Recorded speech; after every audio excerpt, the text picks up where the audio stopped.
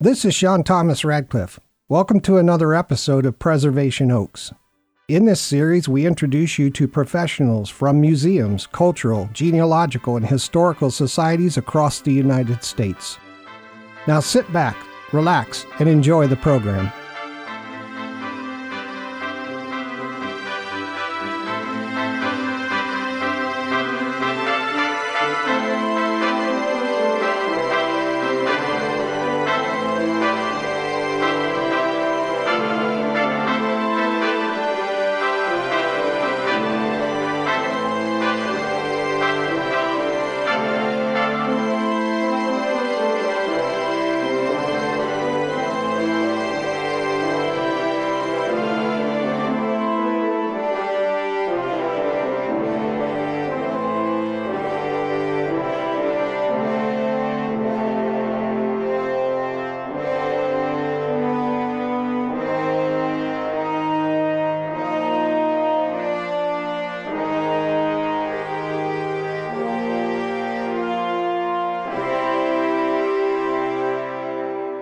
Good day, everyone. Thanks for being here.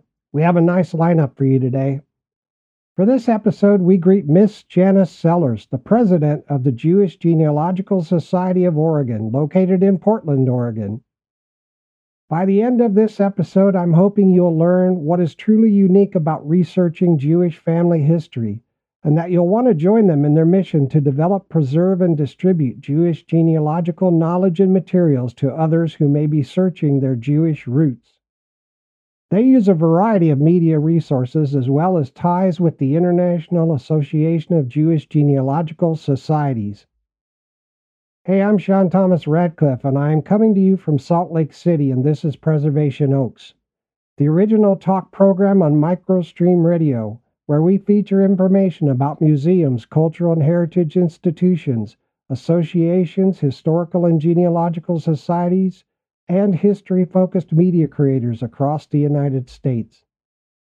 By the way, our main platform is preservationoaks.podbean.com, but you can find us on nearly all podcast platforms as well as Rumble, Getter, Minds, TikTok, Facebook, Odyssey, and YouTube.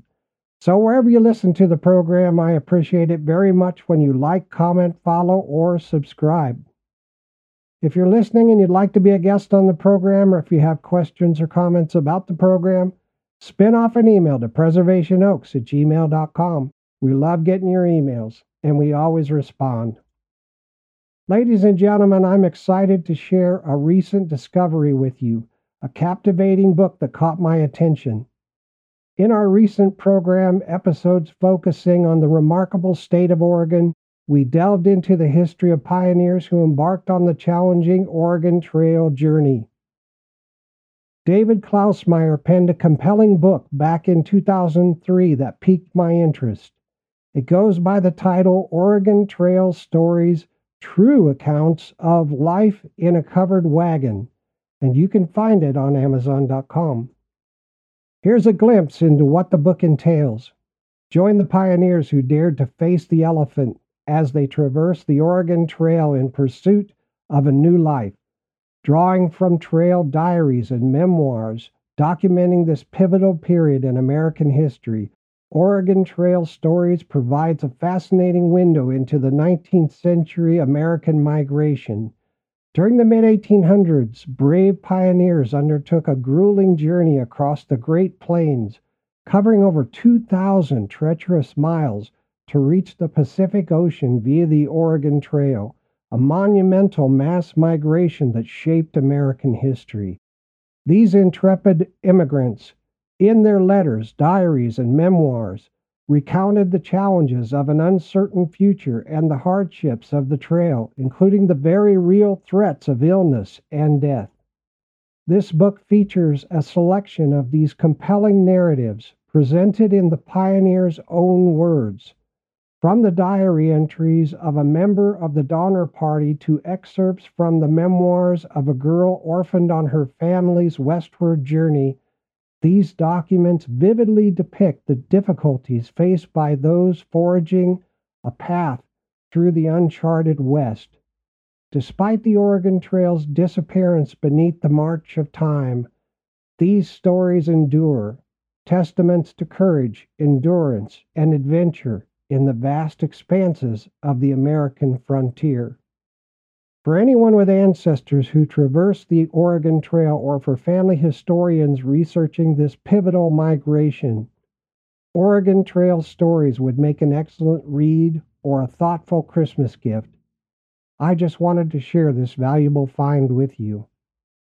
Now, in the upcoming episode of Preservation Oaks, we'll sit down with Ms. Anne Marie Amstad, Secretary and Museum Director, and Mr. Ken Funk, the historian and office supervisor for the Sandy Historical Society in Sandy, Oregon.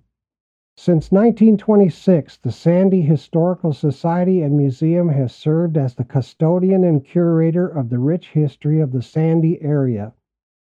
The museum houses a wealth of information, including details about the founding family of Francis and Lydia Revenue, captivating displays on the mid-1800s logging industry, and a variety of other fascinating exhibits.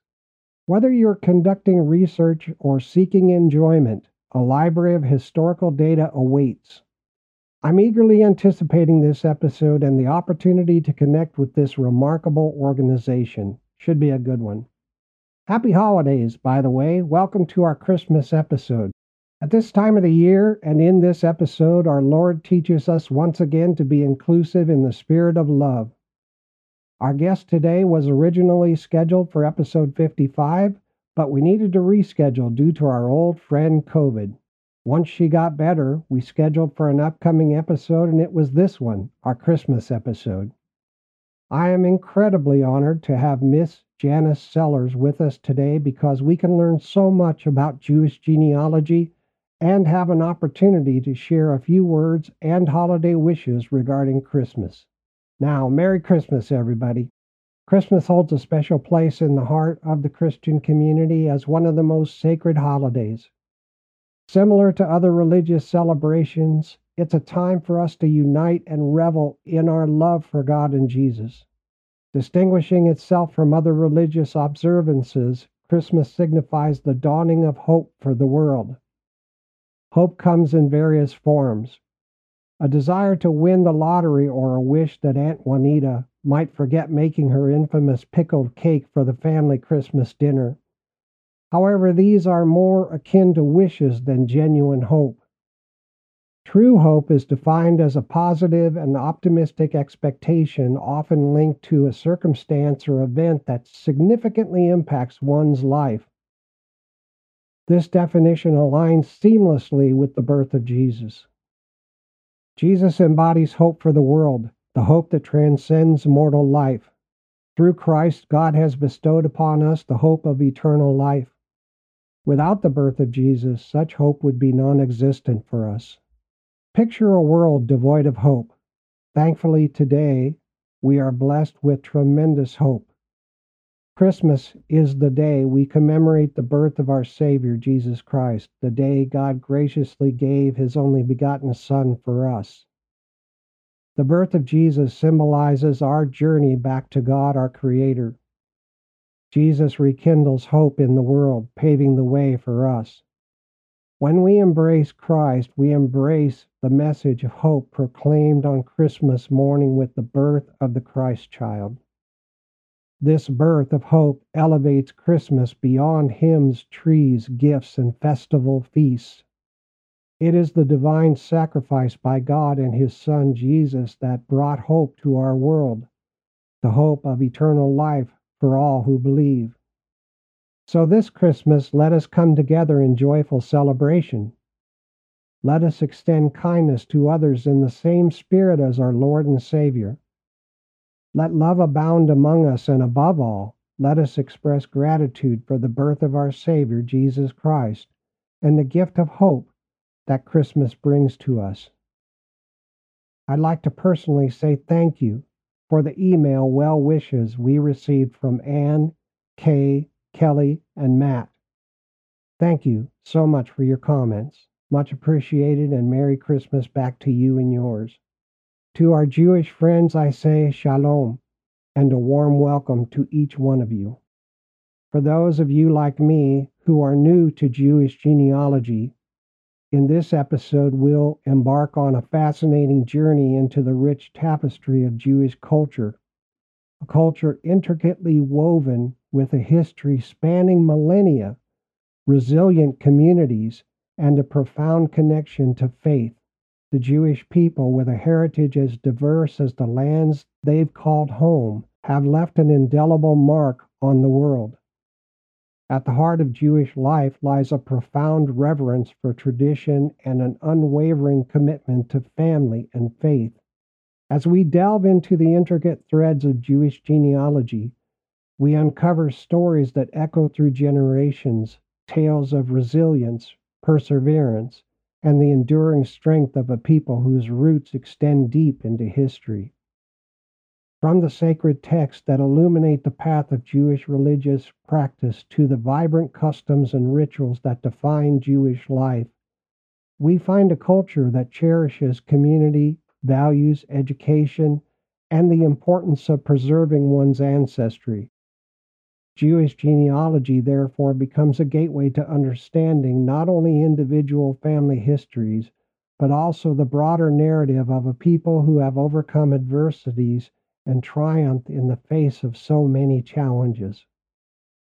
So let us embark on this exploration together as this incredible person, Miss Janice Sellers, helps us to unravel just a few of the intricate layers of Jewish genealogy, each revelation a testament to the enduring legacy of a remarkable community. Thank you for joining us on this episode. All right, that being said, let's get the show snapping. Let's drink some tea first, some Twinings tea. Love Twinings tea.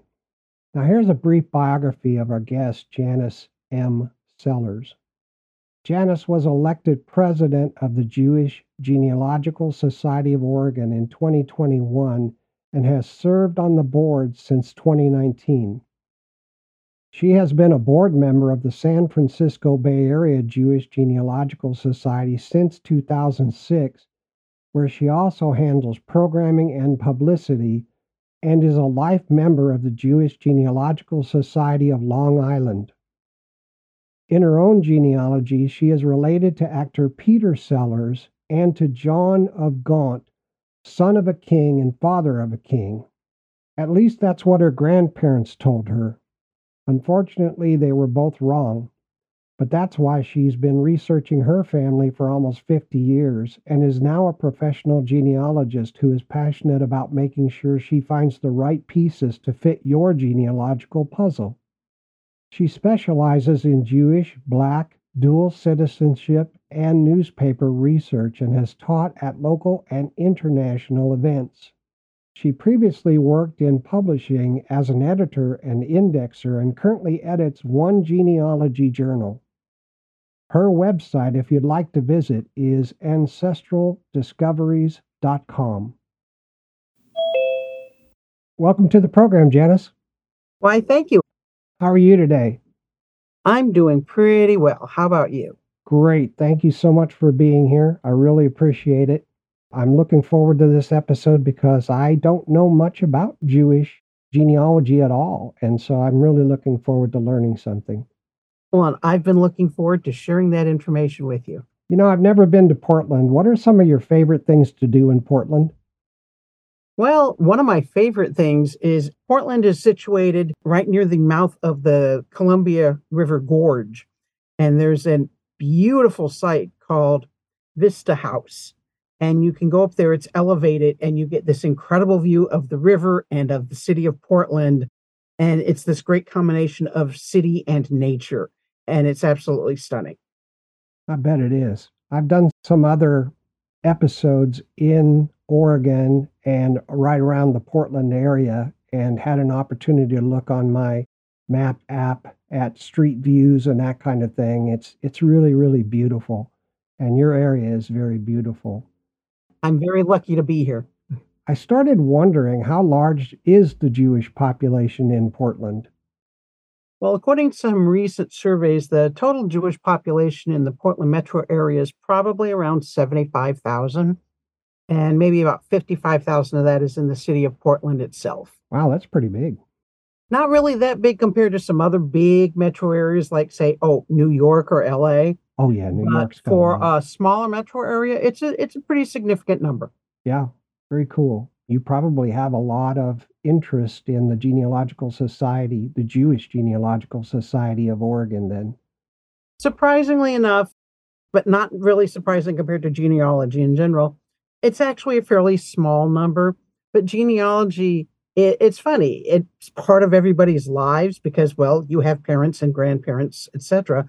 But not that many people are actually interested in genealogy. But we do try to cultivate that interest in the area. That's for sure. Yeah. I know in the Mormon faith, it's incorporated into the faith. You really are encouraged to do your genealogy. And is it that way in the Jewish faith?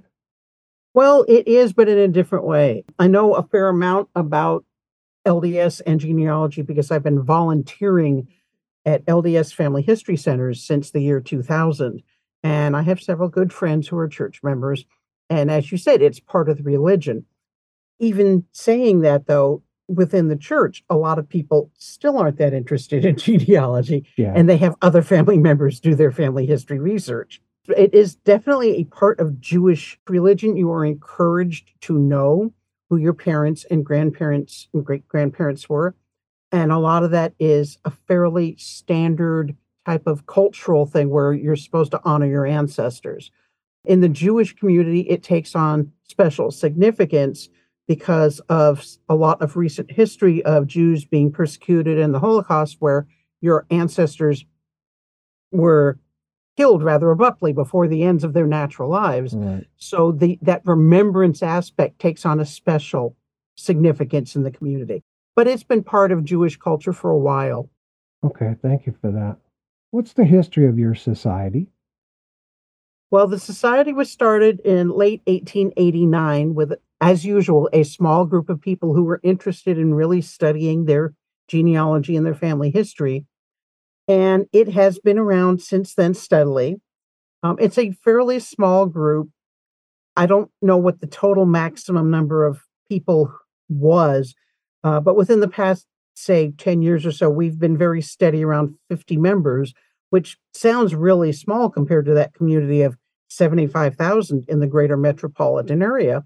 But genealogy and studying it is not something a lot of people really want to do because it's easy to be told about your family. It's harder to actually go out there and find the information. But we are a dedicated 50 some odd people, I will say that. Well, very cool. What inspired the establishment of the society in Oregon and Portland? There were people around that time who were really getting into genealogy. Some of it was a little longer term after effect after Roots. A lot of people in this country suddenly became interested in studying their family history after Roots, which was 1977. And so this is definitely, we started later than that, but people suddenly, in the advent of the internet and everything's like, wait, we could do this too. And so small group of people got together and started the group here. And one of the interesting things about the geography of Oregon is the vast majority of the population in the state is centered in Portland. So while we are the larger of the groups around, there's also a smaller Jewish genealogical society farther down south in the Willamette Valley, because not everybody wants to drive all the way to go to Portland. Okay, interesting. What is unique about researching people of Jewish ancestry versus others who are non-Jewish? Well, every group has something unique, not just Jewish. Because one of my specialties is Jewish research, I'm a little more knowledgeable about that. And I even teach about what's unique about researching Jews. One of the biggest things that makes it more difficult once you get a little farther back in time is for Ashkenazi, or what we think of as Eastern European Jews. Most of them did not have a fixed surname until the beginning of the 19th century, which means the way that you get to do most other research, you find the family name and you go farther back in time. We don't get to do. Before that point, the primary thing you have is that people went by patronymics. So I would have been Janice, daughter of Lynn, my father's name.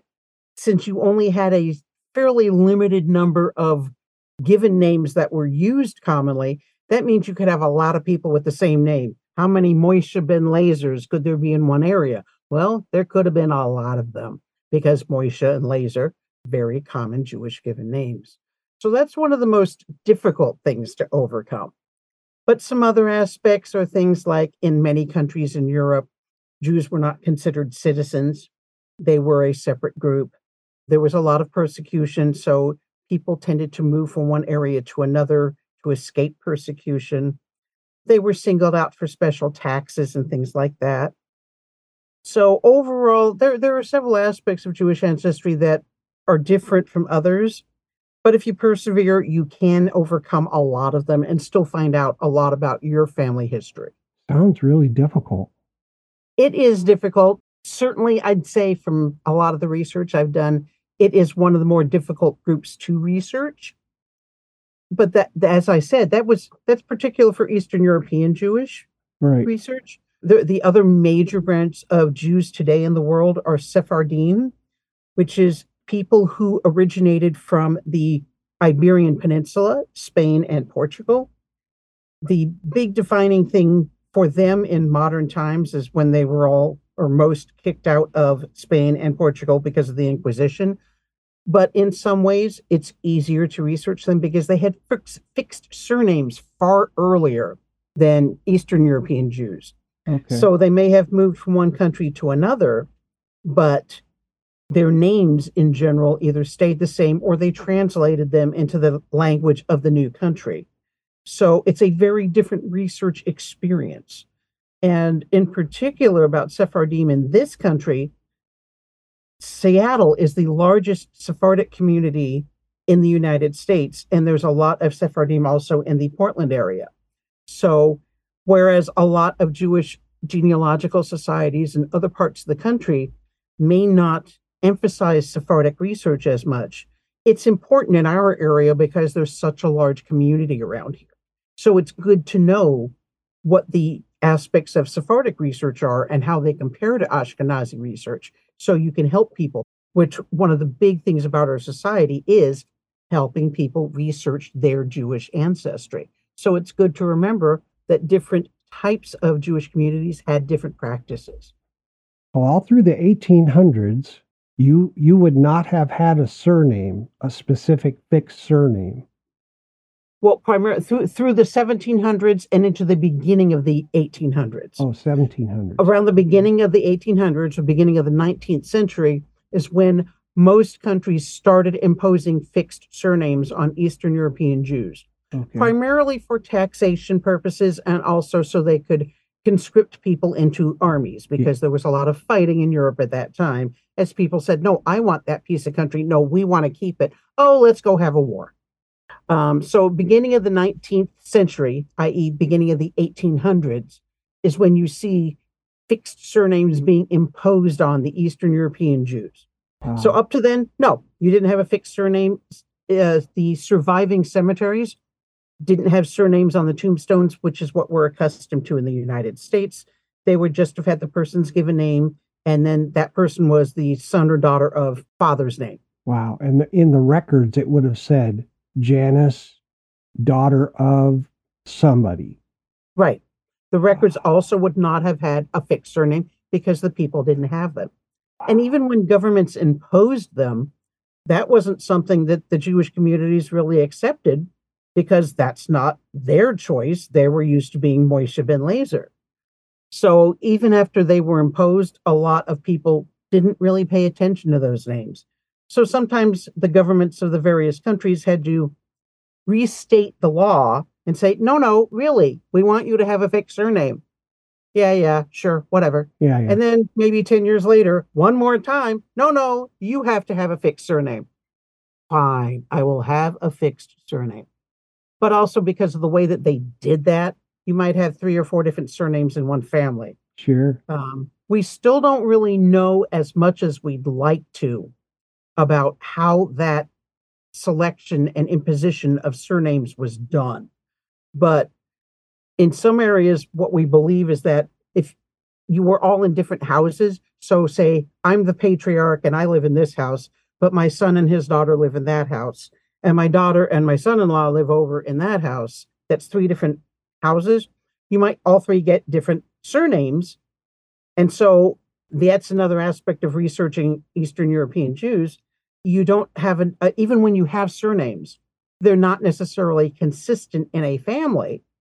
So it's not like I can go out and find all the Smiths in this little town and they're related. No, because maybe that family has the name Smith and Jones and Taylor. Huh. It's all the same family. They're all the same lineage, but because of the way that the names were given, you get 3 different surnames. Oh, that's very cool. Another fun thing to make your research difficult. Yeah. Wow. And when we're talking Eastern Europe. Something else that makes it difficult, I mentioned earlier, the tombstones usually didn't have surnames on them either. It just had your patronymic. So I would be Janice, daughter of Lynn, with no last name on the tombstone, just like in the records. Wow. So when we're talking Eastern Europe, we're talking the Baltic countries? Well, Baltic also, though, Europe and northeastern Europe in general. So Russian Empire, depending on the time period, the Polish-Lithuanian Commonwealth. Oh, okay. Ukraine at some points was independent, but then, of course, Russia had eaten it up like it's trying to do again. Right. What we now know as Czechoslovakia. What else is up there? My mind is Romania, Hungary, Romania, all those countries which at different times were parts of different empires are all the ones where you find what is now classified as Eastern European Jews. And those are the people that we're talking about without fixed surnames. Okay, got it. And those Jews that were in Eastern Europe and those countries came originally from the some of them Middle came East. from Germany. In fact, the word Ashkenaz relates to Germany, and that's saying that they came from Germany. Some of them actually did come from the Sephardic countries after they were expelled. Some of them ended up working their way across, maybe went up to the Netherlands first and then into Germany and then into Eastern Europe. So you do find Sephardic Jews and Sephardic history in Eastern Europe. Some of them may have come from the Middle East in earlier periods or maybe later, because Jews did do a lot of trade. And so they traveled. Right. And so, but the main source of what we, at least based on what we've been able to determine now, we think most of them ended up coming from the area of the Germanies. And like I said, the word Ashkenaz is for Germany. Okay. Now, does your society offer educational programs or workshops to help people improve? You mentioned that you do offer some education. How does that work? Well, at this point, especially post-COVID, mostly what we do is programs that we do over the air in Zoom meetings, and we try and cover different aspects of genealogical research. A lot of what we do is focused on Jewish research. So as an example, recently we had somebody speak about researching Galician Jews. And Galicia was a province of the Austro-Hungarian Empire, which after World War I, it was split into 2 pieces, and half of it went to Poland and half of it went to Ukraine. As far as the Austro-Hungarian Empire is concerned, Galicia was where you saw the most significant number of Jews leaving Europe and coming to the United States. So lots and lots of Jews who immigrated here trace their roots back to Galicia and the Austro-Hungarian Empire. And in fact, in early periods, if you see Austria as a place where somebody says he was from, and that person's Jewish, the first place I think of is going to be Galicia. We recently had a speaker talking about just Jewish Galician research, which is a whole subject all to itself and barely covered the tip of it in an hour-and-a-half talk. But we also offer broader topics in Jewish research like Jewish newspapers or Jewish vital records or the history of Jews in Europe and general genealogical topics also. Vital records research in general, immigration, naturalization, things that are not specifically focused on Jewish research, but definitely are relevant to Jewish research. Prior to COVID, we used to meet in person. The good old days. I'm sure many people remember them. Yeah. We had the same kind of programming, but we also offered what we called helping hands programs, which we would meet in some location, often a library, and we would invite people to come and we would help them one-on-one with their research. So they could say, okay, I want to figure out where my great grandfather came from. And we would look over whatever information they had and try to find more documents to help them pin that down. So we've shifted most of our education to online. We finally had another helping hands. When was that? I think about 4 months ago.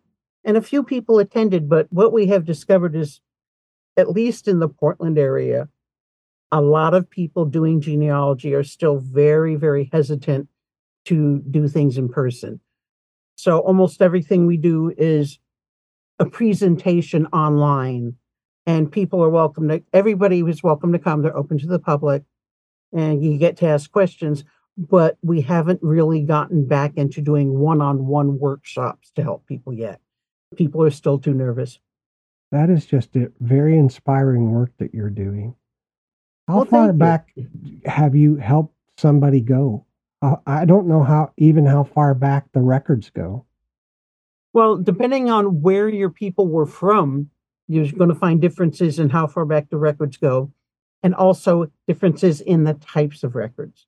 So in Eastern Europe, most of those records that specify people by name and you can pick them out, a lot of them peter out around the early to mid 1800s. I have a great-great-grandfather I've been able to determine was born roughly around 1858. And it's possible the earliest document I will ever find for him is his name in a 1904 Russian voters list. Just Yeah. because the types of records available in that area are not as common or don't name people back to that patronymic problem.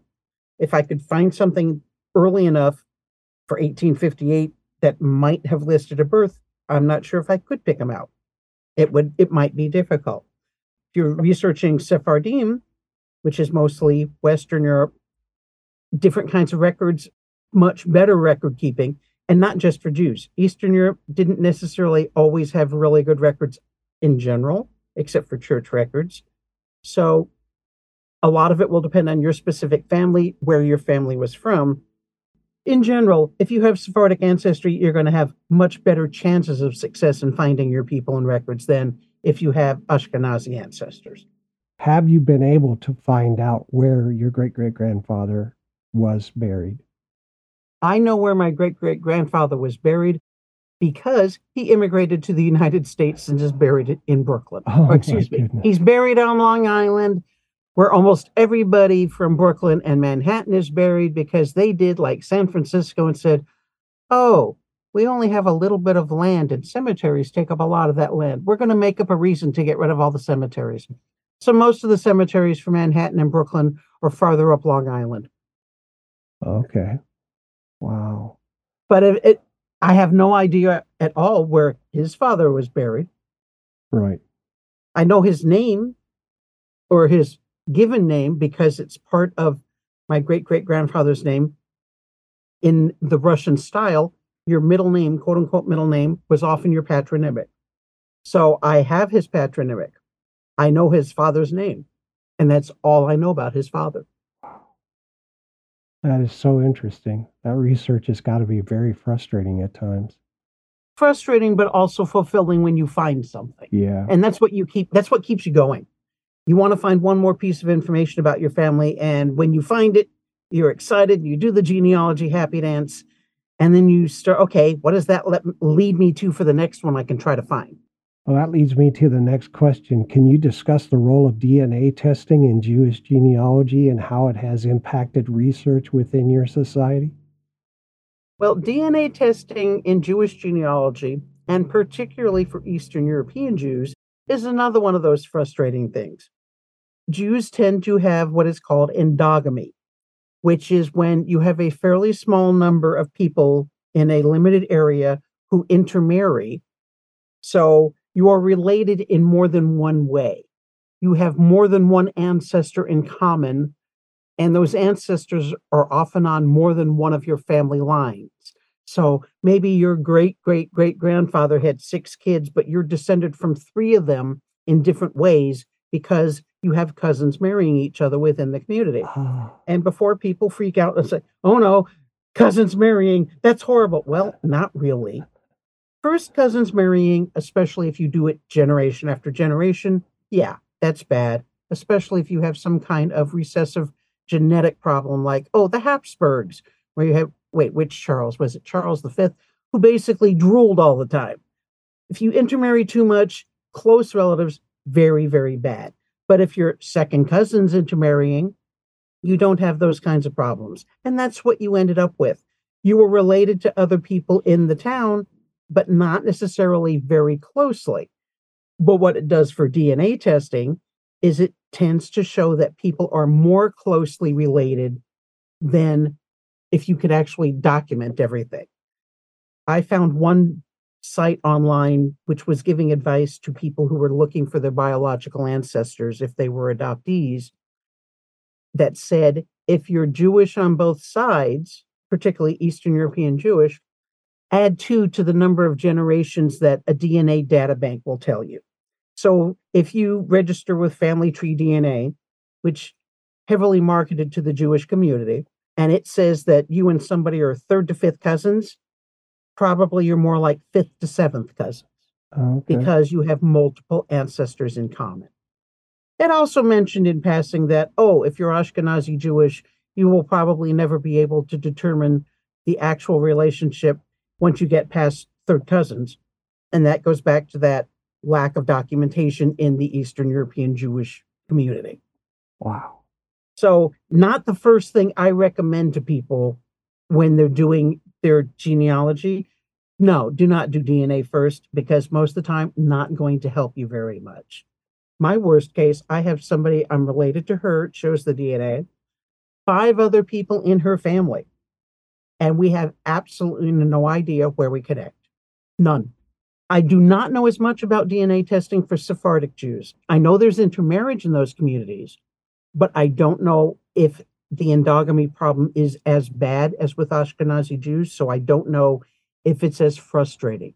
But generally speaking, I tell people if they want to do DNA testing, go ahead, but don't expect it to advance your research very much until on the consumer level, we have better ways of refining results for endogamous groups. DNA testing generally is not going to help you get much farther back. Right, right. Well, that makes perfect sense because Jewish people would marry into Jewish people, Mm-hmm. right? Then there are other endogamous groups that have the same kind of problem. Mennonites tended to do the same thing. They stayed in a fairly close community and intermarried.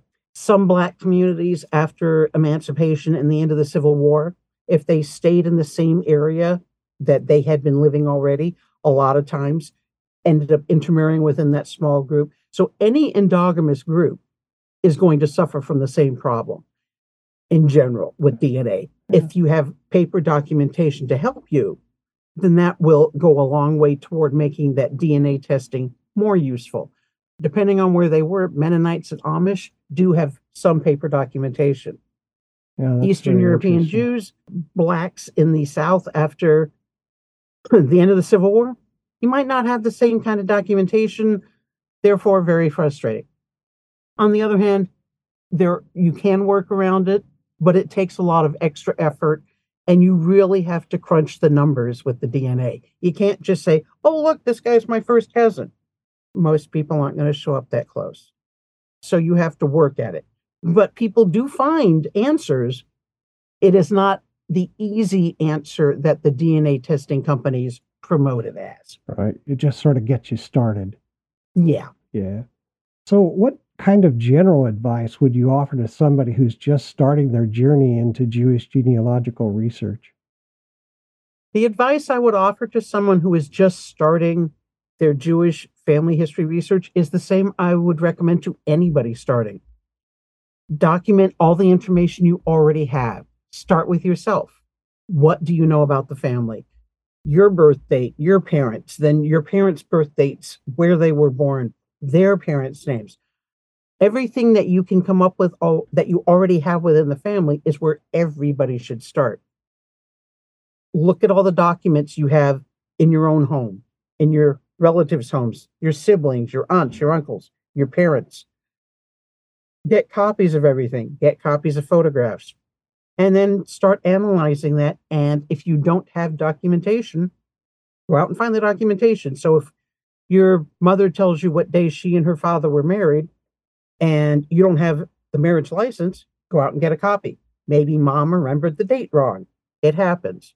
Maybe mom remembered the year wrong or is fudging a year because, well, maybe mom was pregnant before she got married.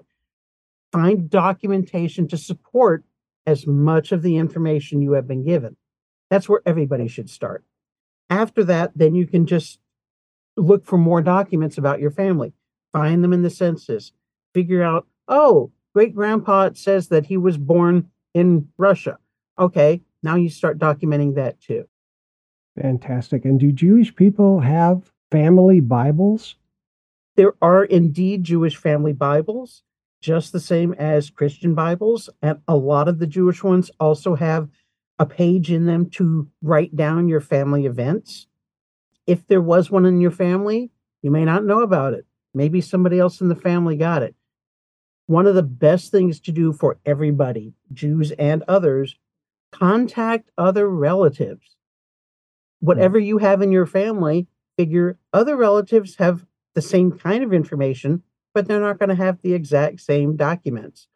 Maybe if you talk to all your cousins, you'll find out that's the cousin who got the family Bible. Because if there are 7 kids, only one kid can get the Bible. Right. And there's no way to know if there was anything like that until you do find your cousins and other people in the family, because if you don't have it, you got to ask somebody else. Yep. Sage advice. Thank you very much. Janice, I'd like to provide the contact information for the society. Listeners, it's the Jewish Genealogical Society of Oregon. You can find them at the website at sites.rootsweb.com/ORJGS. You can also email them at jgsoregon@gmail.com. Their mailing address is P.O. Box 19736, Portland, Oregon 97280. You can phone them at 971-266-0005. You can visit the Feldstein Library at Congregation Neve Shalom. The address is 2900 Southwest Peaceful Lane, Portland, Oregon 97239, and you can phone them at Neve Shalom at 503-246-8831. All right, Janice, it's time for a break for a few minutes. I could use a break also. All right, listeners, we'll be right back after these important messages.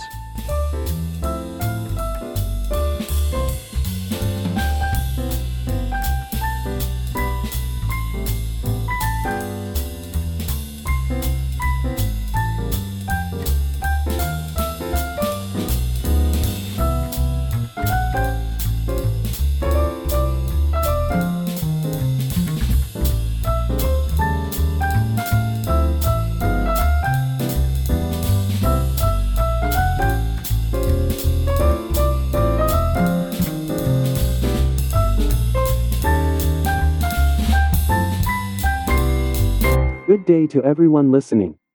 Share and preserve your Jewish family heritage by joining, contributing, and volunteering with the Jewish Genealogical Society of Oregon. Visit the website at sites.rootsweb.com/ORJGS to delve into the details of this invaluable nonprofit organization, or reach out via email at jgsoregon@gmail.com. Membership comes with a range of benefits, such as discounts on DNA tests through Family Tree DNA, access to enriching workshops and lectures, participation in member meetings, collaboration with like-minded individuals on a quest for Jewish roots, and exciting learning opportunities. We encourage you to consider making a donation, becoming a member, and getting involved today. You'll be glad you did. Shalom. This is Janice Sellers, the president of the Jewish Genealogical Society of Oregon. I hope you had a happy Hanukkah, and I'm wishing you that from Portland, Oregon. And now, the Gypsy Fortune Teller. The Gypsy Fortune Teller. Hello? Hello? Is the gypsy of the house in? Hello, sweetheart. I am your friendly neighborhood gypsy. Allow me to introduce myself. I am Miriam White, internationally famous clairvoyant, fortune teller, mystic, palmist, astrologer, and caterer. Caterer? Yeah. On Fridays, I make fortune cookies. Now, may I sign you with my supernatural powers? Well, I'm not really sure. Don't be bashful, darling. I also read cards, tea leaves, bumps on the head, crystal balls, in se habla español.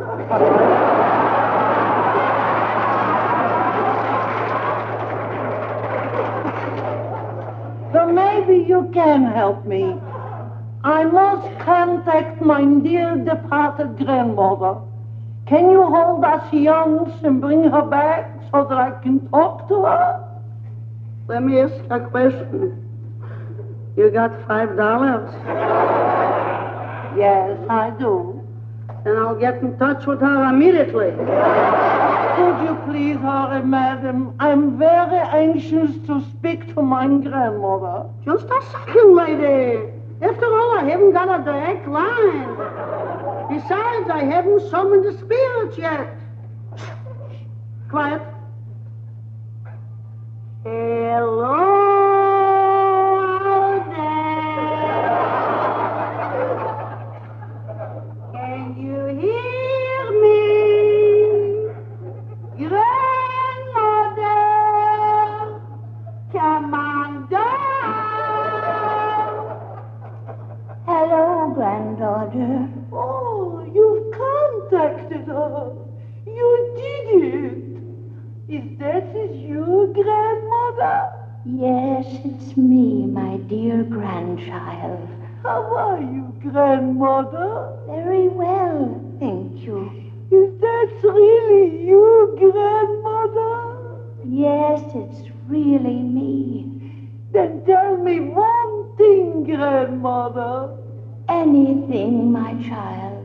When did you learn to speak English? Oh, boy. That's got to be one of the funniest things I've ever heard. From the album The Yiddish Are Coming, The Yiddish Are Coming, Betty Walker and Carol Corbett. Where did you learn to speak English? You'll get this recording by Alex Dreyer, a philosophical approach to the question, what is a Jew? Here's ABC newscaster Alex Dreyer. And now, in the context of our time, we pose a question and frame an answer. What is a Jew? Well, we think we know. Whether he calls himself an Israelite, a German, a Russian, or an American, he is a man with a special kind of backbone that has been tempered by travail and straightened and hardened by an unrelenting determination to be free. And because he is free and he is strong, every Jew stands taller and prouder today than at any time in the history of recorded man. What is a Jew? I'll tell you. He's a tired old man, squinting his watery eyes as he bends over needle and thread in a corner tailor shop in an American city. A tall, sun-bronzed young zealot working in a kibbutz in Israel. A gifted musician performing in a European symphony orchestra. An ordinary family man with no medals or high water marks in his life. But yet each is different from his fellow man. And for thousands of years, that difference was turned against him. Today, that difference has meant the difference between survival and death. To me, a Jew is neither a specific ethnic or religious or cultural designation. To me, a Jew is a special kind of man, whatever his race or color or religion. A man who has learned the bitter art of survival and the ability to endure adversity with dignity. A man who has dared to be different when the costs of differences sometimes were life itself. But he is no member of a super race, and for dark periods in history, men who thought they were members of a super race believed he could be exterminated. I sat in rooms as a foreign correspondent in the blackout hole of Berlin during World War II and talked with members of one supposed super race who thought to practice genocide against a people much older and wiser than themselves. And as they mechanically mouthed the philosophical insanities that had been programmed into them by a madman, this reporter, a Hawaiian-born Roman Catholic of German-American parentage, mentally and morally became a Jew. Yes, I did. For to me, a Jew became more than just a member of a particular minority group in a specific place and in a specific time. He became a cause, and it had a name: freedom. Freedom of the individual spirit to express itself according to the dictates of its own conscience. Today, the wandering Jew wanders no more, nor does he wonder who he is or what he is. He stands like a beacon light in a world that has often been darkened by the shame of racial and religious hatred. He glows inwardly and outwardly with the knowledge that while he is imperfect like all of his fellow men, he has given the world an historic lesson in survival. Survival with dignity and confidence and courage and grace. Whether intellectual prince or peasant, today's Jew has done what millions who went before him tried but could not do. He has proved to the world that to be a Jew is still something special and something different. But the artificial inferiority complex that was laminated on his psyche by centuries of oppression is gone forever. It was blasted away by the rise of Israel, a tiny state in a vast hostile land that seems to be all muscle but has left room for much heart. And yet this same home that beckons the homeless from all over the world continues to hold out to its historic enemies friendship with one hand while it clings to its rifle with the other. And it is our view that it is the hand that offers friendship and not the hand that holds the rifle that eventually will end the current troubles in the Middle East.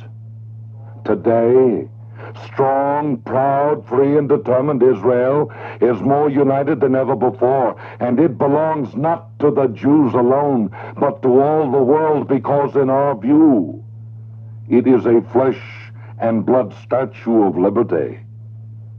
And it is in this context that we salute and honor Israel. To say as a proud American, acutely aware of his own nation's bloody battles for survival, we recognize you for what you are. A brother in an imperfect world, striving for what we strive for, the dignity of all men, and their inherent right to be free. Israel has caught the torch of liberty, and to her we say, hold it high. And let no force on earth ever dim its light, much less extinguish its flame. Alex Dreyer, his narration of What is a Jew? And that was two excerpts from KMPX San Francisco from February 1968 with host Mike Schweizer. The first one was The Gypsy Fortune Teller, The Yiddish Are Coming, by Lou Jacoby and Players. And the second was What is a Jew, by Alex Dreyer. And now, back to Preservation Oaks.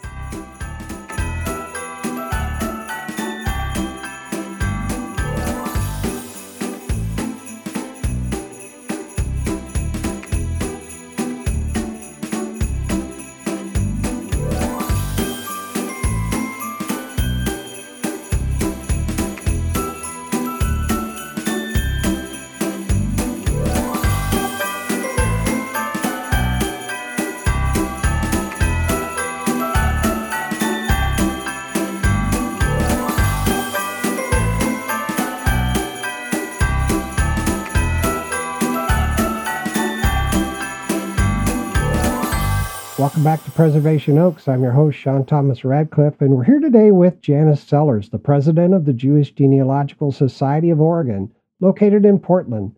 Let's pick up where we left off. Welcome back, Janice. Why, thank you, Sean. It's good to be back. Janice, can you kindly share with the audience an overview of the communities you serve, the variety of your membership, and the mission and objectives of your society? Well, the communities we serve, mostly Jewish, not everybody. And it's people who live in the Portland area who are researching their ancestry, which most of the time is not from Portland or even from Oregon, but also people from other areas who do actually maybe they had one person in their family who went to the Portland area or Oregon in general, and they're trying to find out more information. So we serve both of those. However, both of them will end up having started somewhere else anyway. They may have ended up in Oregon at some point, but that is not where the family originated.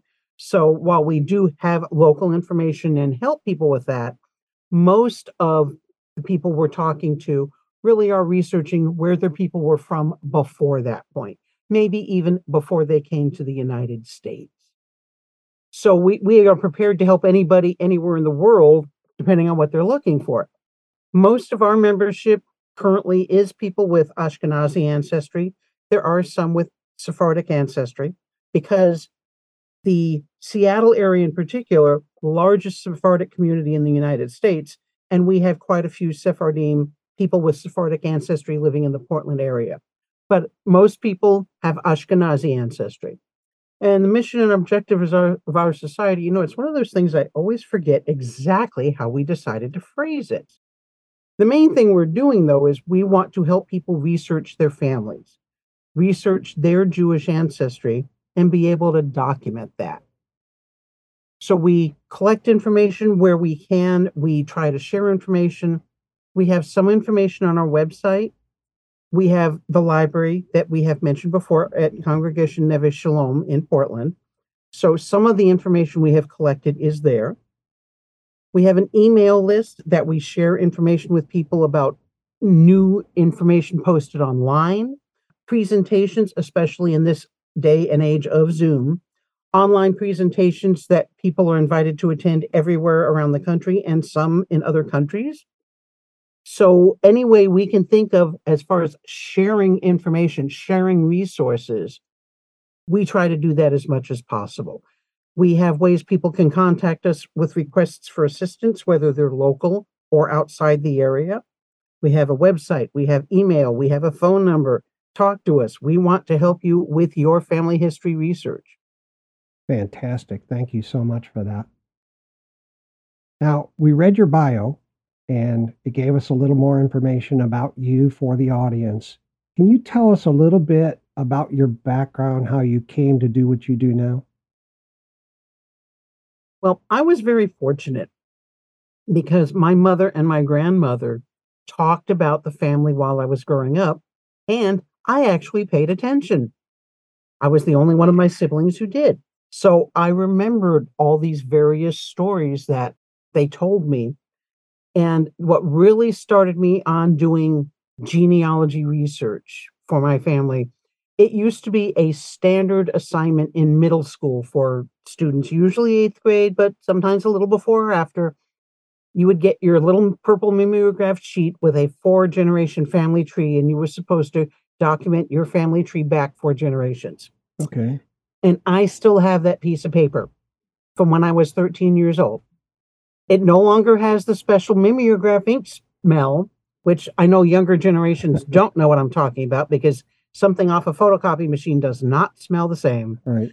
But if you're a certain age, you remember that purple mimeograph smell. That's what it smelled like when I got it, and I still have it. That's what got me hooked. I started documenting, writing down everything, interviewed in all my relatives I had nearby. I wrote letters to my grandmother who lived in Minnesota, who told me about her part of the family. That was the real genesis.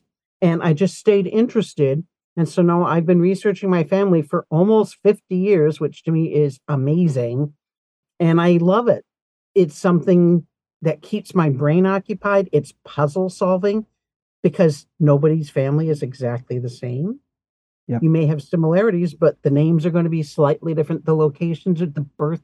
So it's a new puzzle every single time. And I love solving puzzles. Fantastic. Thank you for that. What was your personal big find in genealogy? Oh my goodness, that is always hard. I know one that I was really excited about and unfortunately proved my grandmother wrong. She had told me this great story about when she was born. Her mother was pregnant with her. This was right after the end of World War I. And supposedly her Uncle Willie came home from the war, and that was where we had the big pandemic that affected the entire world with the Spanish flu. And supposedly Uncle Willie came home and got her mother sick. And so she had the flu and she was pregnant. Oh my goodness, what are they going to do? They rushed her to the hospital. The story I was told is that she had a lung removed, finally was able to give birth to my grandmother. And when my grandmother and my great-grandmother were okay after that, my great-great-grandfather went out dancing in the streets. So it's a great story. I'm still working on proving that. But part of what she told me was that Uncle Willie died before she was born after having infected her mother. Well, as I'm doing my research and I'm looking for the family in the census, I found what looked like the family in 1920, the year after my grandmother was born. And there's somebody there named William. Wait a minute, maybe Uncle Willie didn't die before my grandmother was born. She was wrong. I found his death certificate. That actually helped me solve so many other problems, but just finding him was one of those, yes, he was alive for the census. Hooray! And I did. I got up and did the genealogy happy dance. Yeah, I think I found one of those in my own where I was told something by my ancestors and they wrote it down. Here's exactly what family lore was, and it proved to be totally wrong. Mm-hmm. Yep. So not only was she wrong, but finding him led me to other records. So I hated having to tell her she was wrong, but I was happy she was wrong in that instance. Yep, absolutely. Yeah, that had to make you very happy. Now, did you do research for other people? I Obviously. absolutely do. In fact, I've been doing that for almost 20 years now. Which people that you researched in your own or other trees have you found yourself attached to because you know them so well? Way back when I first started doing research for other people and was thinking about becoming a professional, one of the big recommendations I kept seeing was that you should volunteer to research friends or extended family members and see if you actually like doing it. So I ended up researching the families of every single person I was working with in my office.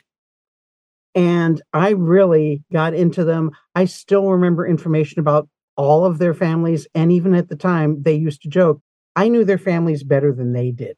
And I still remember all that information. I get invested in each and every family, want to find all those details, remember how the families connect. One of the funniest ones, one of the ladies I worked with, she had a cousin research the family 50 years previously and then share the information. And one of the family names was Drake, and they were always told they were related to Francis Drake. Well, I had to bust that bubble because there's a site for the Drake family name, and they have a whole section related to Francis Drake explaining, no, he's not related to any of us. In fact, he didn't even know his own grandfather when he was growing up. So you remember the bubbles that you burst, I think, particularly well, because people are disappointed. And you hate doing that, but most of the time it's better to tell them the truth. Yep, absolutely. So with regard to the society, what's coming up on the horizon for the society? Surprisingly, right now, one of the biggest things for us is trying to get ready to go back to in-person meetings. It sounds really kind of deflating at this point, but since everything we've been doing except that one Helping Hands meeting for the past, oh my goodness, 3.5 years has been online, we really have to think about how we're going to do that. So that's really where a lot of our planning is going. How do we want to approach it? How do we convey this to the community? What do we do if they still don't want to come in person? Can we do hybrid effectively? I Yeah. think a lot of other smaller societies are actually going through that right now for the same reasons. It's hard to bring people back when they've gotten used to being able to just walk over to the computer, turn it on, and hop, there's the presentation. Yeah. But we found out you don't network the same online as you do in person. So we're figuring out ways to try to get our community back to being an in-person one where you can talk to people and, oh my goodness, we're cousins. That doesn't happen the same online. That is true. So what are you planning to do? An event or something like that? Well, we had the one helping hands and we had a few people come, but it was also a very small number.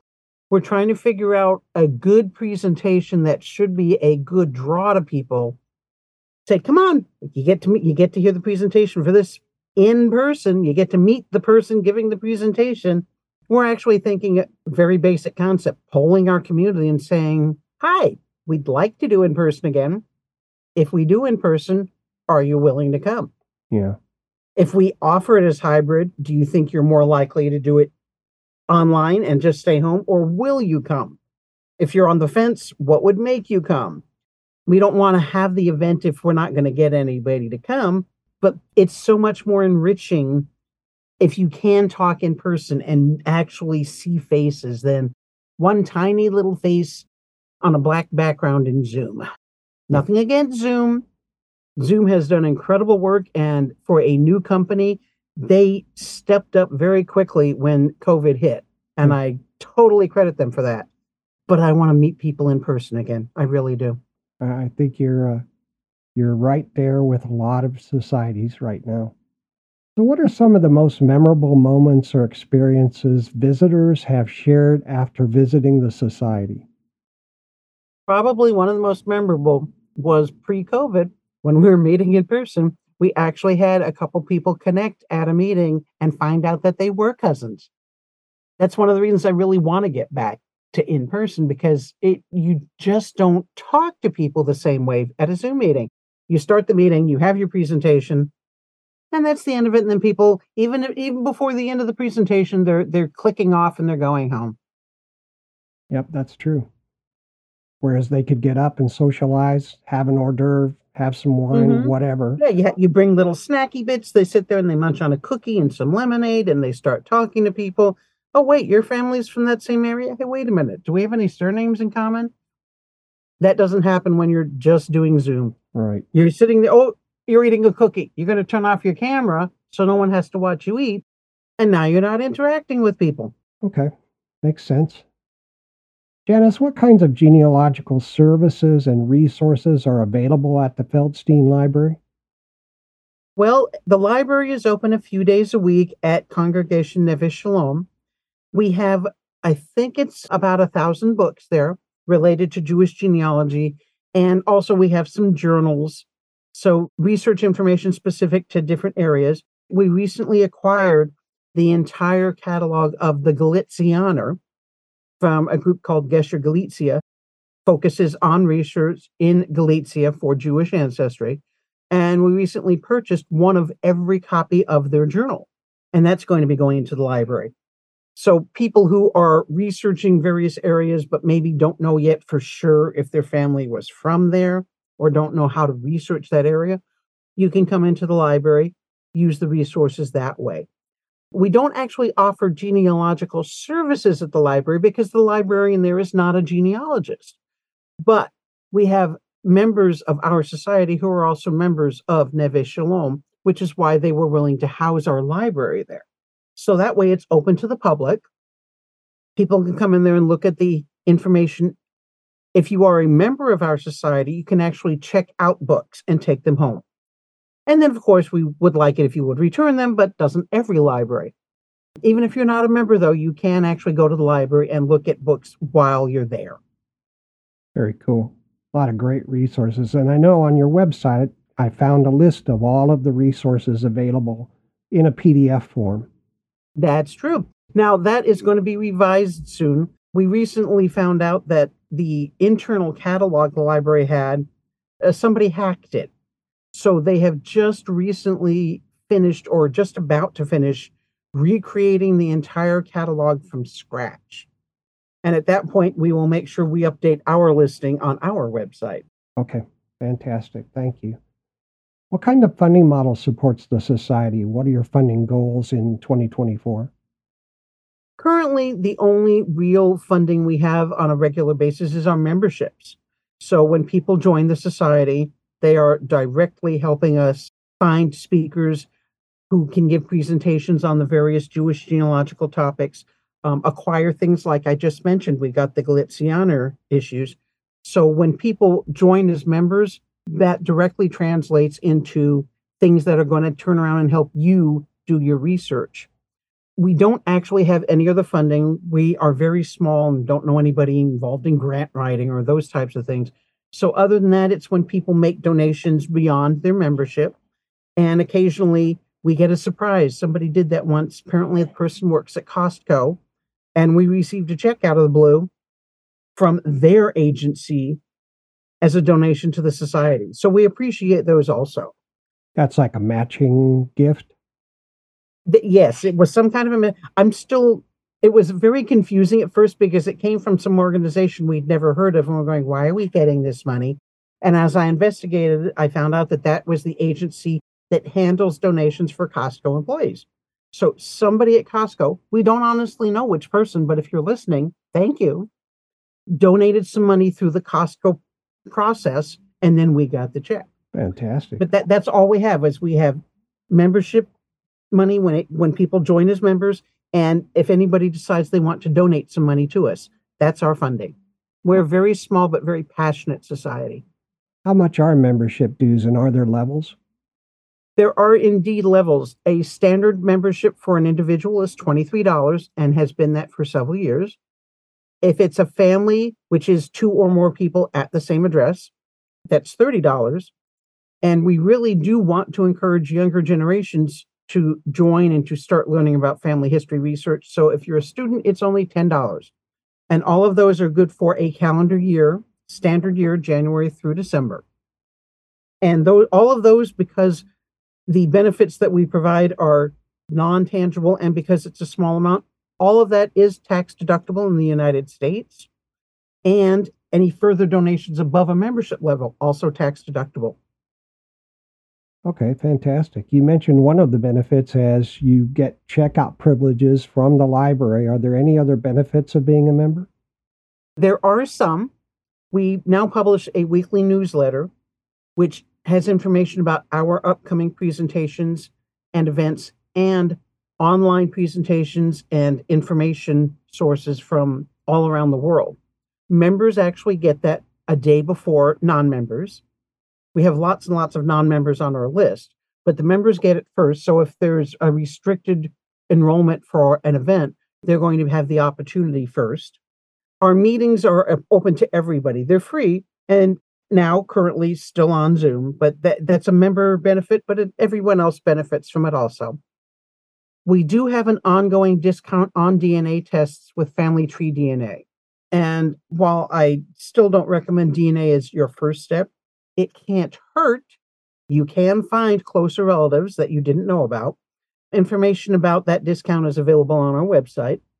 Currently, we do not have any membership area on our website that's password protected, so anything we record is actually available to the public. Now, you do have access to the library, as Sean just mentioned. You can check out privilege. That means you can check out a book like any regular library and take the book home. If you're not a member, you cannot take things home. You can still go to the library and read the information, but you can't take it home. We have on our website that people can post their family sites if they're doing family history research and have created a website. And one of the bigger benefits now, we have a help desk. One of our members has volunteered to help people with their research, and that is a member-only benefit. If you want to have that kind of assistance, you are welcome to join as a member, and then you can email our help desk and tell them your thorny problem, and we'll see what we can do to solve it for you. Fantastic. Thank you very much for that. Can you talk about some of the nuts and bolts of the library, like what are the research hours, and can I bring a camera, and are there any restrictions on copying? Do you have a copy machine, and so on and so forth? Okay, the hours currently, it's open 3 days a week. Tuesdays 9 to 3, Wednesdays 2:30 to 8:30, and Sundays 8:30 to 2:30. Okay. Anybody is welcome to come in during those days. The world being what it is, and it is a Jewish campus, there is security available at the synagogue. So if you're nervous, there is somebody there just in case something happens. And within that context, it works like a regular library. There are no restrictions that I know of on your being able to take photographs of books. There is a copy machine available. There's no restrictions on that. Pretty much the way copyright is now, you can copy a small amount of a book for personal use. That's perfectly legal. If you were to try to copy the entire book, well, that's not legal. It's also not very nice. So I don't recommend you try doing that. There's nothing that you can't bring with you. There's no lunchroom or anything like that nearby, but the synagogue does have an open courtyard. So if you wanted to spend several hours there, you are definitely welcome to bring a lunch or a snack, take a break, go and sit outside, hoping it's a very nice day. It's a gorgeous day today. The sun is shining. The sky is blue. What I've had somebody tell me, it's a Convention and Visitors Bureau perfect day. This is the kind of day they go out there and they take the photographs to promote an area. Fantastic. However, that said, it's winter coming up. It rains in Portland. So you might not want to sit outside soon.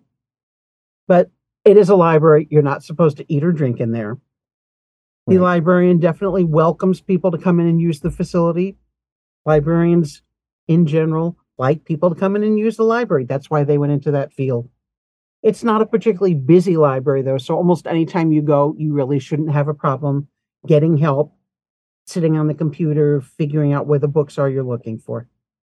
All right. Thank you for that, Janice. Very much appreciated. Do you do any outreach or education within the community? The outreach we do currently, and a lot of this, again, relates to the post-COVID world, we send announcements to various of the local Jewish groups, not genealogical, just Jewish in general, to let them know that we have events going on, the online presentations, and welcoming any of their members to attend. We don't track that currently, so I don't know how many people we get from the local Jewish groups, but we make sure the information is available to them, and we hope that they are publicizing it to their members. And we also post on various Jewish message boards in the area that have calendars of events coming up. So again, we make sure the information is available to people. Okay, fantastic. You do any work with school children? At this time, we are not doing work with school children. A lot of schools are still a little careful because of COVID and also just because of, unfortunately, lots of negative things that happen at schools. A lot of them are hesitant to have outsiders come in. We're working on stepping up that kind of outreach, though, maybe having a special event geared to school children as opposed to adults so that we can try to get them interested in family history.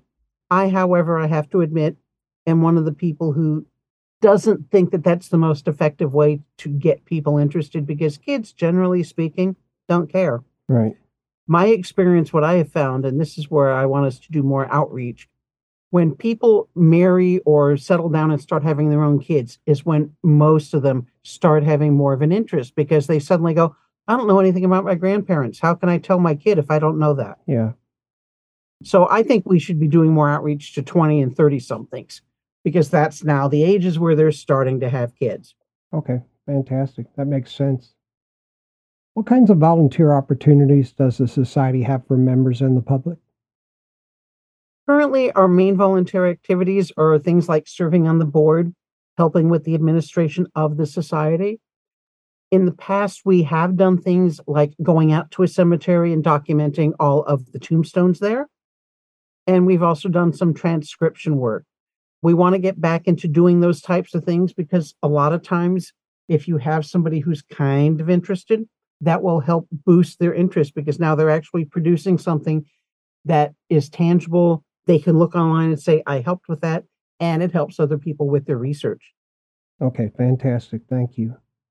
Listeners, it's the Jewish Genealogical Society of Oregon. You can find them at the website at sites.rootsweb.com. /ORJGS. You can also email them at jgsoregon@gmail.com. Their mailing address is P.O. Box 19736, Portland, Oregon 97280. You can phone them at 971-266-0005. You can visit the Feldstein Library at Congregation Neve Shalom. The address is 2900 Southwest Peaceful Lane, Portland, Oregon 97239, and you can phone them at Neve Shalom at 503-246-8831. Okay? What kinds of things are available to do on your society's website? We have on our website several stories that people in the local area have shared with us about their ancestors from the area. We have a lot of historic photos of the Jewish community in the Portland area. So we have it not necessarily helpful as much for research, but it gives you an idea of what the Jewish community was like in this area. There's also information about our upcoming programming, so the online Zoom meetings that we're going to be hosting in the future. We have an archive of all of the old PDF issues of what we used to publish as a society newsletter with a lot of people's own stories about their research or going back to visit their home countries. All of them except the first 2 years are on our website. Speaking of our website, while the Roots web address will still be good in the future, I do want to say we're working on a new one.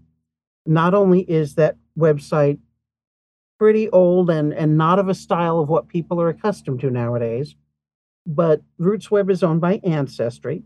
And at the end of this year, everything on Roots Web is going to go to read only. So we have been working on creating a new website. This address will still be good as read only, and we will have the new address of our website posted on there so you can go directly to where we're going to have all the information that we're going to be maintaining in the future. Fantastic. That's good. So it's underway, and they'll have it, and you'll have a new one. Any idea when that new one will be available? Well, we have to make it available before the end of December, because otherwise we won't be able to edit the page on Roots Web to point them there. Yep. Okay. So we have a deadline, and we are the webmaster and I are actually going to be meeting this evening. We're working on that. We're going to have mostly the same information. We're going to port it all over, but we hope to add new beneficial information for people.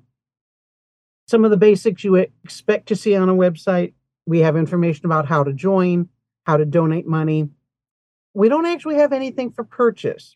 We used to have an introductory book to Jewish genealogy, but it hasn't been updated in a while, so it's not really fair to charge people for it. Right. The historical information we have relates to the Portland area, and it's wonderful to read. Unless you're specifically related to those people, probably not helpful for your research, but it still gives you a flavor of the Jewish community here. We do offer PayPal connection there, so if you want to join or if you would like to donate money, you absolutely are welcome to do so. Currently, the only other social media we have a blog, mostly used for posting announcements about our upcoming presentations and information about joining as a member. We are thinking about venturing into Facebook. On the other hand, Facebook is only really good for information today, because try to find old information on Facebook. Yeah. Good luck with that. Yeah. It's not really geared for that, so I don't really chastise them for that, but it does help to send out more information. We're thinking about venturing out there, haven't quite gotten there yet. Okay, thank you. Yeah, on Facebook, you just have to scroll through everything. Yeah, not fun. Janice, can you tell the audience about any current initiatives or needs of the society that you want members to know about and support? Well, from our society itself, one of our most urgent needs is simply more members so that we can do more presentations for the public. And also we can get back into doing things like documenting cemeteries and more transcription work. We are a very small society. As with most genealogical societies, a lot of our membership is definitely older, and they are helping support us by staying members, but they are not necessarily into volunteering their time. We need more volunteers. We need more people on the board to help us go into the future and to help outreach to younger generations, whether they be kids in school or the 20 and 30-somethings I was alluding to earlier. That's good. Thank you. Janice, it's time for us to take a break for a few minutes. Okay, I look forward to that break, and I look forward to coming back and talking with you some more, Sean. All right, listeners, we'll be right back after these important messages.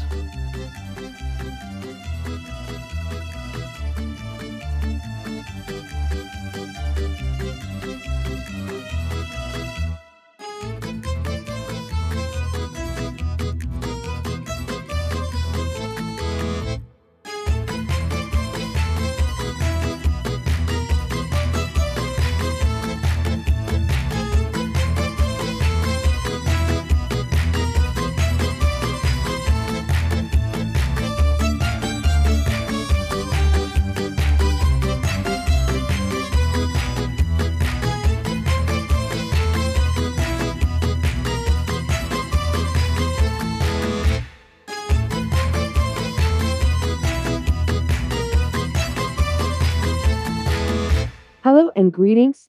We extend an invitation for you to join the Jewish Genealogical Society of Oregon and actively contribute to their mission of uncovering your Jewish family heritage. Explore their website at sites.rootsweb.com/ORJGS or reach out via email at jgsoregon@gmail.com to learn more about this invaluable nonprofit organization. Membership offers a host of benefits, including discounts on DNA tests through Family Tree DNA, access to enriching workshops and lectures, participation in member meetings, collaboration with like-minded individuals on a quest for Jewish roots, and engaging learning opportunities. Consider making a donation, joining the community, and becoming a member today. This is Stacy Gosling, the president of the Winneshiek County Historical Society, and I love listening to Sean Thomas Radcliffe on Microstream Radio. This is Linda Rogenkamp, treasurer of the Onega Historical Society Building Committee, and I love listening to Preservation Oaks on Microstream Radio. This is Carrie Eilers from the Cedar Falls Historical Society, and I listen to Sean Thomas Radcliffe and Preservation Oaks on Microstream Radio. Oh my God. I think I've had a bit too much history. I think I've been thrown into an alternate reality. Sort of a parallel universe kind of thing. No, I think it's just that I'm identifying so much with the people of the past. Excellent. This is kinda nice, knowing how things really work and using history to make better decisions for the future. I'm kind of digging this. Wow. I love history. Oh my goodness. Okay now, that's much better. Let's keep on listening. Wherever you get your podcast groove on, you can get all the history you can eat, anytime, with Preservation Oaks. Join other listeners at preservationoaks.podbean.com and let us know what you think by sending email to preservationoaks@gmail.com. 9 out of 10 family historians agree Preservation Oaks is the best podcast on the internet.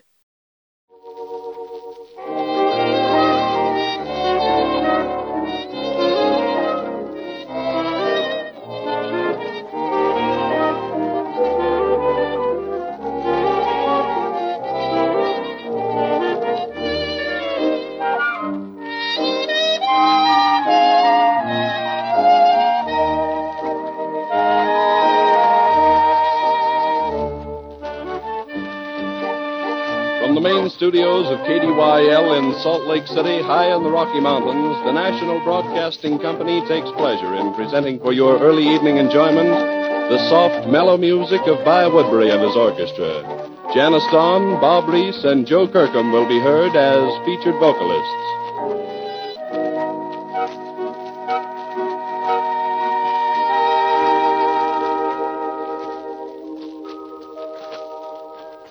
But first, a few words about our products. This is the time of the year when good fellowship holds sway, when people get together at friendly gatherings to share good cheer and good things to eat, and when the call is for good food, Give them Zion kosher meat products. Treat your guests to the ever-welcome pleasure of plump, tender Zion skinless frankfurters. Add to the joy and good cheer of the evening with the tempting tang of Zion salami and bologna, the full, rare flavor of Zion pastrami and corned beef. Yes, make the occasion a memorable one by serving delicatessen and by serving the best, the finest, the most delicious you can buy, the whole inviting family of pure, wholesome, appetizing Zion kosher meat products.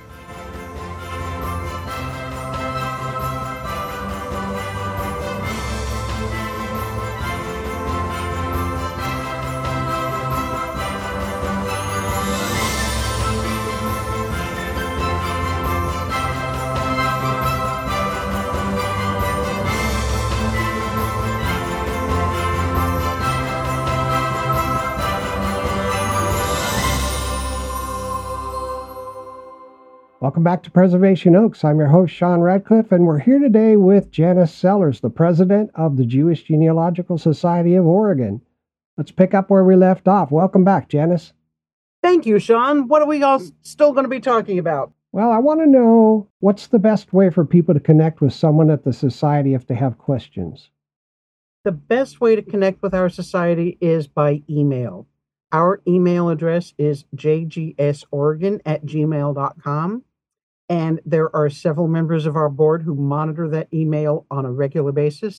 So somebody should get back to you fairly quickly if you contact us that way. Fantastic. Thank you. Is there any other information or message you'd like the community or members to know about? I have to admit, this comes from my perspective as a geek genealogist who really likes researching family history. I would encourage everybody to research their family history, at least some, so you know about where you came from. We are happy to help you research your Jewish ancestry in general. And a lot of us have experience with other aspects of genealogy. So depending on the circumstances, we are even happy to help you with researching other kinds of genealogy. But I definitely want you to do that research. Find out about your family history and share it with your family.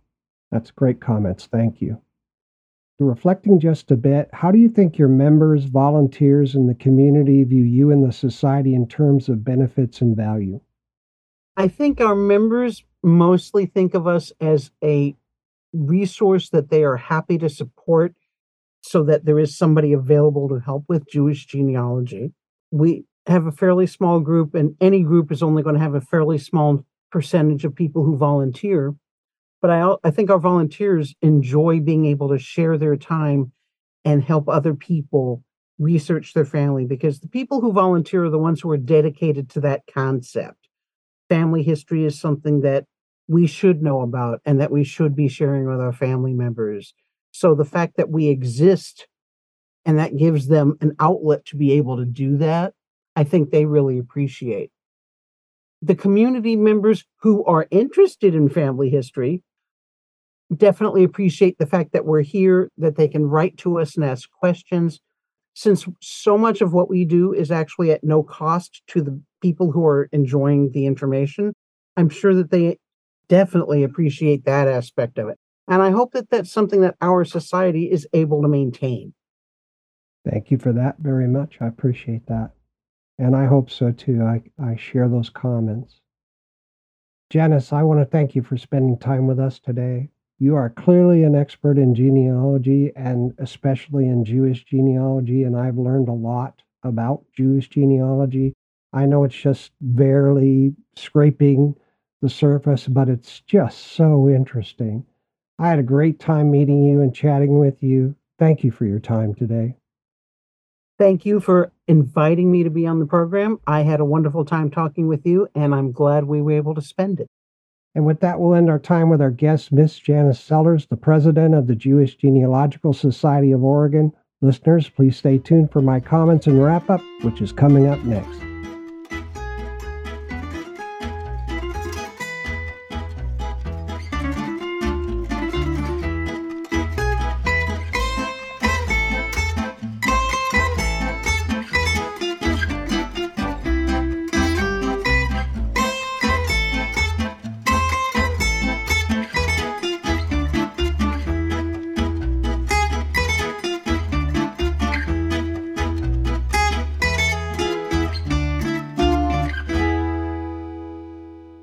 welcome back. This episode has been like having a wonderfully delicious cake and ice cream at the same time. It's been one of the best Christmas gifts I could get because it's given me a chance to learn so much and ask myself questions about Jewish life and genealogy that I otherwise probably wouldn't have. The most excellent part is that we all got to learn from a consummate professional such as Janice Sellers. She is just outstanding. The excellence and passion with which she operates is self-evident in everything she does. You're all lucky to have her, and my hat is off to the wonderful volunteers that keep the Jewish Genealogical Society of Oregon fulfilling its mission and helping people every day in so many ways. Thank you all so much. The Jewish Genealogical Society of Oregon's current priorities are getting new members, getting new people to join the board of directors, and getting new people to volunteer. Now listen, there's approximately 75,000 Jewish souls in the Portland area. Please, folks, join the Jewish Genealogical Society, volunteer, and especially donate, donate, donate. You all have a fantastic genealogical resource there, and it can get so much better with some of your love and attention. In addition to learning your culture and religion, you want to learn your family heritage and lineage, and then also pass that on to your children. It's just as important. Do yourselves a favor and start to do that today. The Society is supported 100% by memberships, donations, and volunteers. Please help support the Jewish Genealogical Society of Oregon today. Janice reviewed the funding and fundraising particulars of the Society, so you know where the funds are going and what the priorities are. Please help the Society achieve those priorities. One last time, here's the contact information for this wonderful society. Listeners, it's the Jewish Genealogical Society of Oregon. You can find them at the website at sites.rootsweb.com/ORJGS. You can also email them at jgsoregon@gmail.com. Their mailing address is P.O. Box 19736, Portland, Oregon 97280. You can phone them at 971-266-0005. You can visit the Feldstein Library at Congregation Neve Shalom. The address is 2900 Southwest Peaceful Lane, Portland, Oregon 97239, and you can phone them at Neve Shalom at 503-246-8831. Okay? Okay, if questions occur to you and you'd like more information, please connect with the Society via the contact information provided. If you're a listener researching your Jewish ancestors in Oregon and beyond, and you're not already a member, please consider joining and supporting the Society. I hope this information helps the audience understand how valuable the Society is to the community and what kinds of excellent services they have to offer to their members and the public. This is Sean Radcliffe, and I think we can all agree that the Jewish Genealogical Society of Oregon, located in Portland, is without a doubt one of our nation's preservation oaks. Okay, that's a wrap for this episode. Music used today is from Cymbalbird, 8-Ball Audio, Musical Smile, Music Dog, Snow Music Studio, Rems Tunes, and Scott Holmes. Microstream Radio is a registered trademark. You can visit us at www.microstreamradio.com. This broadcast is owned and copyrighted by Microstream Radio. It cannot be rebroadcast, downloaded, copied, or used anywhere without the written permission of Microstream Radio. Thanks to everybody for listening. I truly wish everybody listening a very Merry Christmas. This is Sean Radcliffe. See you all next time on Preservation Oaks, and until then, keep on giving and keep on living the good life.